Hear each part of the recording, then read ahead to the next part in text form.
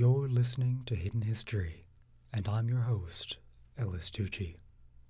If you know any way that we can improve our content for you, the listener, drop us a line at hiddenhistory.show/contact. Hidden History is sponsored by Bulletin Technologies LLC and the Alexandria Initiative. To learn about how you can fly for a fraction of the cost of commercial, visit bulletinflights.com. Tune into future episodes to hear all about the exciting new educational tech being developed by Alexandria. To catch up on all our past episodes and hear new ones every Wednesday, head on over to hiddenhistory.show and learn something new today. On December 18th, 1888, one man would be born in New Haven, Connecticut, that would grow to have power over mayors, governors, and a president. He bent democracy to his will, and, for better or for worse, shaped the face of the American city for centuries to come. This episode is part one in a three-part series on the rise and fall of that very man. This is Hidden History, and you're listening to episode 20, Bob the Builder, part 1. It's time for the Longines Chronoscope, a television journal of the important issues of the hour, brought to you every Monday, Wednesday, and Friday. A presentation of the Longines Wittnauer Watch Company, maker of Longines, the world's most honored watch, and Wittnauer, distinguished companion to the world-honored Longines. Good evening. This is Frank Knight. May I introduce our co-editors for this edition of the Longines Chronoscope? Mr. William Bradford Huey, noted author and analyst, and Mr. Hardy Burt, noted author and correspondent. Our distinguished guest for this evening is Mr. Robert Moses, the nation's foremost city planner. Mr. Moses, of course, you've had many years of experience in New York, both the city and state, as a planner of parkways and housing. I'm sure that our viewers tonight would like to hear you talk about some of the public planning problems, particular traffic and housing and parkways. Now, sir, how does the nation stand as regards road building? Are we falling behind on roads, or are we keeping up? Oh, we're way behind. We've been falling behind steadily for years, and now the situation is more or less desperate. The fact is that unless we launch a new program, a much larger program, we're going to face a situation where we can't accommodate the output of cars. Is some of that due to the Second War, sir, and to the money we spent there? To stoppage of almost complete stoppage of road building during the Second World War, but it's been a steady. We've been falling behind steadily. Well, you say the situation is desperate now, sir. Could you estimate for our viewers how much money it would take spent by the entire nation, states, cities, and country? How much it would take for us to catch up? Between 45 and 55 billion dollars. So that isn't a figure. Those aren't figures taken out of the air. They represent the adding up the programs of the several states as approved by the federal government. How far is New York State, for instance, behind the one that you are particularly concerned with? Well, our program involves an expenditure of about $3 billion, close to $3.5 billion. From an early age, Robert Moses decided to dedicate his life to public service, to good government. He held power in New York from 1924 to 1968, and somewhere along the way, the dream of good government died, replaced by the pursuit of power for its own sake. At the zenith of his power, he held simultaneously 12 different titles in city and state government, none of them elected. He turned the graft of New York, previously the unorganized Tammany Hall political machine, into a science, a well-oiled engine that supplemented his power and enriched his incredibly vast and secretive empire. This episode serves only to introduce the character of Robert Moses, the iron-willed, stubborn, theatrical, deeply racist man that molded the urban landscape of America on his whim. Much of the information in these 3 episodes comes from Robert Caro's 1974 Pulitzer Prize-winning classic, The Power Broker, Robert Moses, and the Fall of New York. To truly conceive the scale of Moses' influence is almost impossible, so I'd like to read you a passage from The Power Broker that just scratches the surface of what he did to New York. Robert Caro writes, Robert Moses shaped New York. Physically, any map of the city proves it. The very shoreline of Metropolis was different before Robert Moses came into power. He rammed bulkheads of steel deep into the muck beneath rivers and harbors, and crammed into the space beneath bulkheads and shore immensities of earth and stone, shale and cement, that hardened into 15,000 acres of new land and thus altered the physical boundaries of the city. Standing out from the map's delicate tracery of gridirons representing streets are heavy lines girdling the city or slashing across its expanses. These lines denote the major roads on which automobiles and trucks move. Roads whose very location, moreover, does as much as any single factor to determine where and how a city's people live and work. With a single exception, the East River Drive, Robert Moses built every one of these roads. He built the major Deegan Expressway, the Van Wyck Expressway, the Sheridan Expressway, and the Bruckner Expressway. He built the Gowanus Expressway, the Prospect Expressway, the Whitestone Expressway, the Clearview Expressway, and the Throgs Neck Expressway. He built the Cross Bronx Expressway, the Brooklyn-Queens Expressway, the Nassau Expressway, the Staten Island Expressway, and the Long Island Expressway. He built the Harlem River Drive and the West Side Highway. Only one borough of New York City, the Bronx, is on the mainland of the United States, and bridges link the island boroughs that form Metropolis. Since 1931, 7 such bridges were built. Immense structures, some of them anchored by towers as tall as 70-story buildings, supported by cables made up of enough wire to drop a noose around the earth. Those bridges are the Triborough, the Verrazano, the Throgs Neck, the Marine, the Henry Hudson, the Cross Bay, and the Bronx Whitestone. Robert Moses built every one of those bridges. Scattered throughout New York stand clusters of tall apartment houses built under urban renewal programs and bearing color, splashed on terraces and finials that, in the 20th century American cityscape, marks them as luxury dwellings. Alongside some of these clusters stand college lecture halls and dormitories. Alongside one stand 5 immense, dingy white expanses of travertine that are Lincoln Center, the world's famous, costly, and imposing cultural center. Alongside another stands the New York Coliseum, the glowering exhibition tower whose name reveals Moses' preoccupation with achieving an immortality like that conferred on the Caesars of Rome, feeling later that he could make the comparison even more exact. He built Shea Stadium, remarking when it was completed, quote, "When the Emperor Titus opened the Colosseum in 80 AD, he could have felt no happier." Once the sites of the clusters contained other buildings, factories, stores, tenements that had stood for a century, sturdy, still serviceable apartment houses. Robert Moses decided that these buildings would be torn down, and it was Robert Moses who decided that the lecture halls and the dormitories and the cultural center and the new apartment houses would be erected in their place. The eastern edge of Manhattan Island, heart of Metropolis, was completely altered between 1945 and 1958.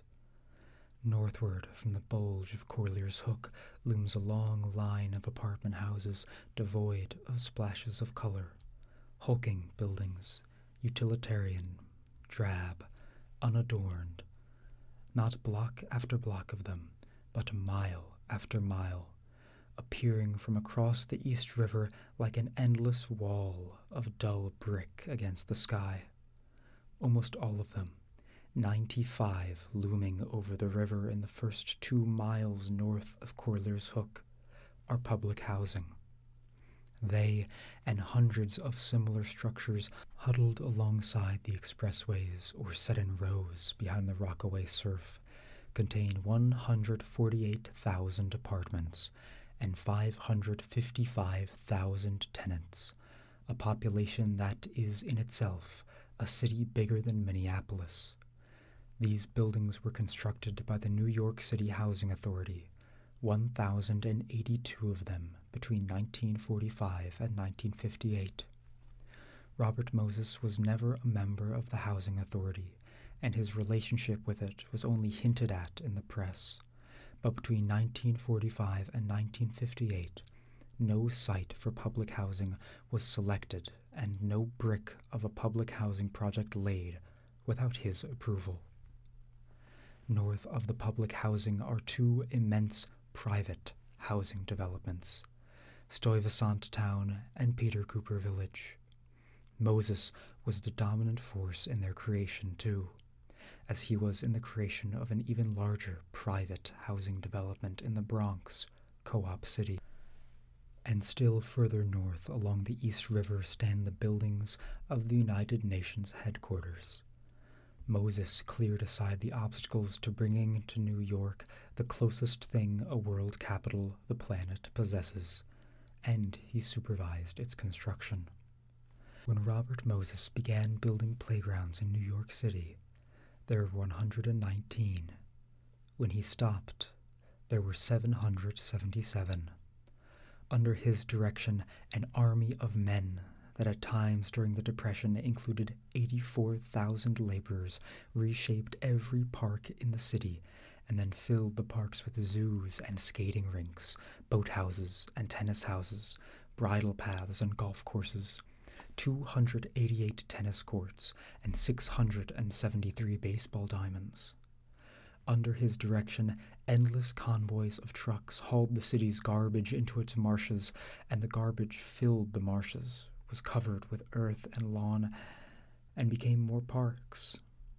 Long strings of barges brought the city white sand dredged from the ocean floor, and the sand was piled on mudflats to create beaches. No enumeration of the beaches, parks, apartment houses, bridges, and roads that Robert Moses himself built New York does more than suggest the immensity of the man's physical influence on the city.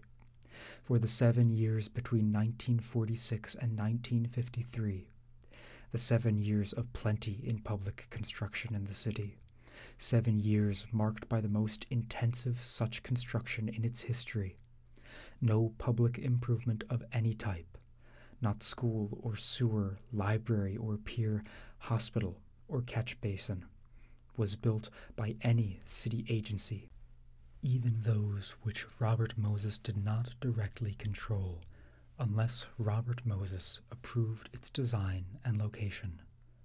To clear the land for these improvements, he evicted the city's people, not thousands of them, or tens of thousands, but hundreds of thousands, from their homes and tore the homes down. Neighborhoods were obliterated by his edict to make room for new neighborhoods reared at his command. Out from the heart of New York, reaching beyond the limits of the city into its vast suburbs, and thereby shaping them as well as the city, stretched long ribbons of concrete, closed, unlike the expressways, to trucks and all commercial traffic, and, unlike the expressways, bordered by lawns and trees. These are the parkways. There are 416 miles of them. Robert Moses built every mile. Still within the city limits, stretching northward towards Westchester County, he built the Moshulu Parkway and the Hutchinson River Parkway. In Westchester, he built the Sawmill River Parkway, the Sprainbrook Parkway, and the Cross County Parkway. Stretching eastward towards the counties of Long Island, he built the Grand Central Parkway, the Belt Parkway, the Laurelton Parkway, the Cross Island Parkway, the Interborough Parkway. On Long Island, he built the Northern State Parkway and the Southern State Parkway, the Wantagh Parkway and the Sagticos, the Sunken Meadow and the Meadowbrook. Some of the Long Island parkways run down to the island's south shore and then on causeways built by Robert Moses across the Great South Bay to Jones Beach, which was a barren, deserted, wind-swept sand spit when he first happened upon it in 1921 while exploring the bay alone in a small motorboat, and which he transformed into what might be the world's greatest oceanfront park and bathing beach.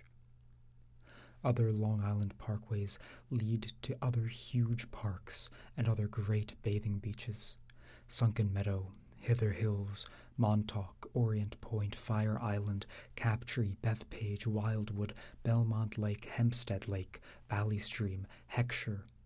Robert Moses built these parks and beaches. The physical works of Robert Moses are not confined to New York and its suburbs. The largest of them are hundreds of miles from the city, stretched along the Niagara frontier, and in distant reaches of New York State known to natives as the North Country. North even of Massena, a town where frost comes in August and the temperature can be 30 below by November, along the St. Lawrence River. North from Massena, the land rolls barren and empty. Only an occasional farmhouse interrupts the expanse of bare fields and scraggly woods. You can drive for 20 miles without passing another car. But turn a bend in the road, and there is the St. Lawrence. And stretched across it is one of the most colossal single works of man, a structure of steel and concrete as tall as a 10-story apartment house, an apartment house as long as 11 football fields, a structure vaster by far than any of the pyramids, or in terms of bulk, of any 6 pyramids together.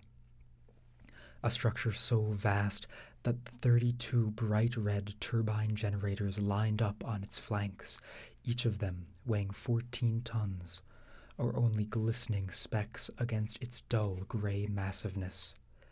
And this structure, a power dam, is only the centerpiece of Robert Moses's design to tame the wild waters of the St. Lawrence, a design that includes 3 huge control dams built to force the river through the dam's power turbines. After the dams were built, and the steel forests of transmission towers which distribute the electricity created by water passing through turbines, Robert Moses adorned their bulk with a garland of parks, of campgrounds, picnic areas, of beaches built beside lakes that he built, and miles of more parkways. And at Niagara, Robert Moses built a series of dams, parks, and parkways that made the St. Lawrence development look small. After that gargantuan excerpt, it's clear that Robert Moses was a builder who irrevocably changed the landscape of New York. And although the scores of things I just listed may sound objectively good, many of them are doomed to be blights on the city for generations to come. Moses's massive system of roads and bridges gained some of its funding through money set aside for maintenance and improvement of the MTA, trapping New York in a car-centric cycle that will almost certainly be impossible to break free from. His influence over public housing made sure that the city's disadvantaged would live in squalid, undignified projects. He destroyed more housing than he actually built, and through his slum clearance program, expanded New York's slums exponentially. The hundreds of thousands that he evicted in order to build his massive works were almost always black, Hispanic, and poor. He made no considerations for them as he did for Long Island robber barons during the construction of the northern and southern state parkways. He increased the number of parks massively, but only in neighborhoods that were white and well off. He charged excessive parking fees and prevented the city from constructing a rail link to his Jones Beach so that the city's poor would be unable to afford a day's rest. He kept the public pool temperatures in minority neighborhoods artificially low so that they would go unused. He flattened neighborhoods, bright, happy, vibrant places to live, on a whim. Nobody would stand in the way of Robert Moses. But there was a time when he was considered an upstanding crusader for justice, equality, merit, and truth. Over the next 2 episodes, we'll explore his ruthless rise to power and his pathetic fall from grace. Before we end this week's episode, I'd like to leave you with a fact. Robert Moses, builder of hundreds upon hundreds of miles of roads, didn't know how to drive. Tune in next week to learn more about the man that shaped your city. This is Ellis Tucci at Hidden History, signing off.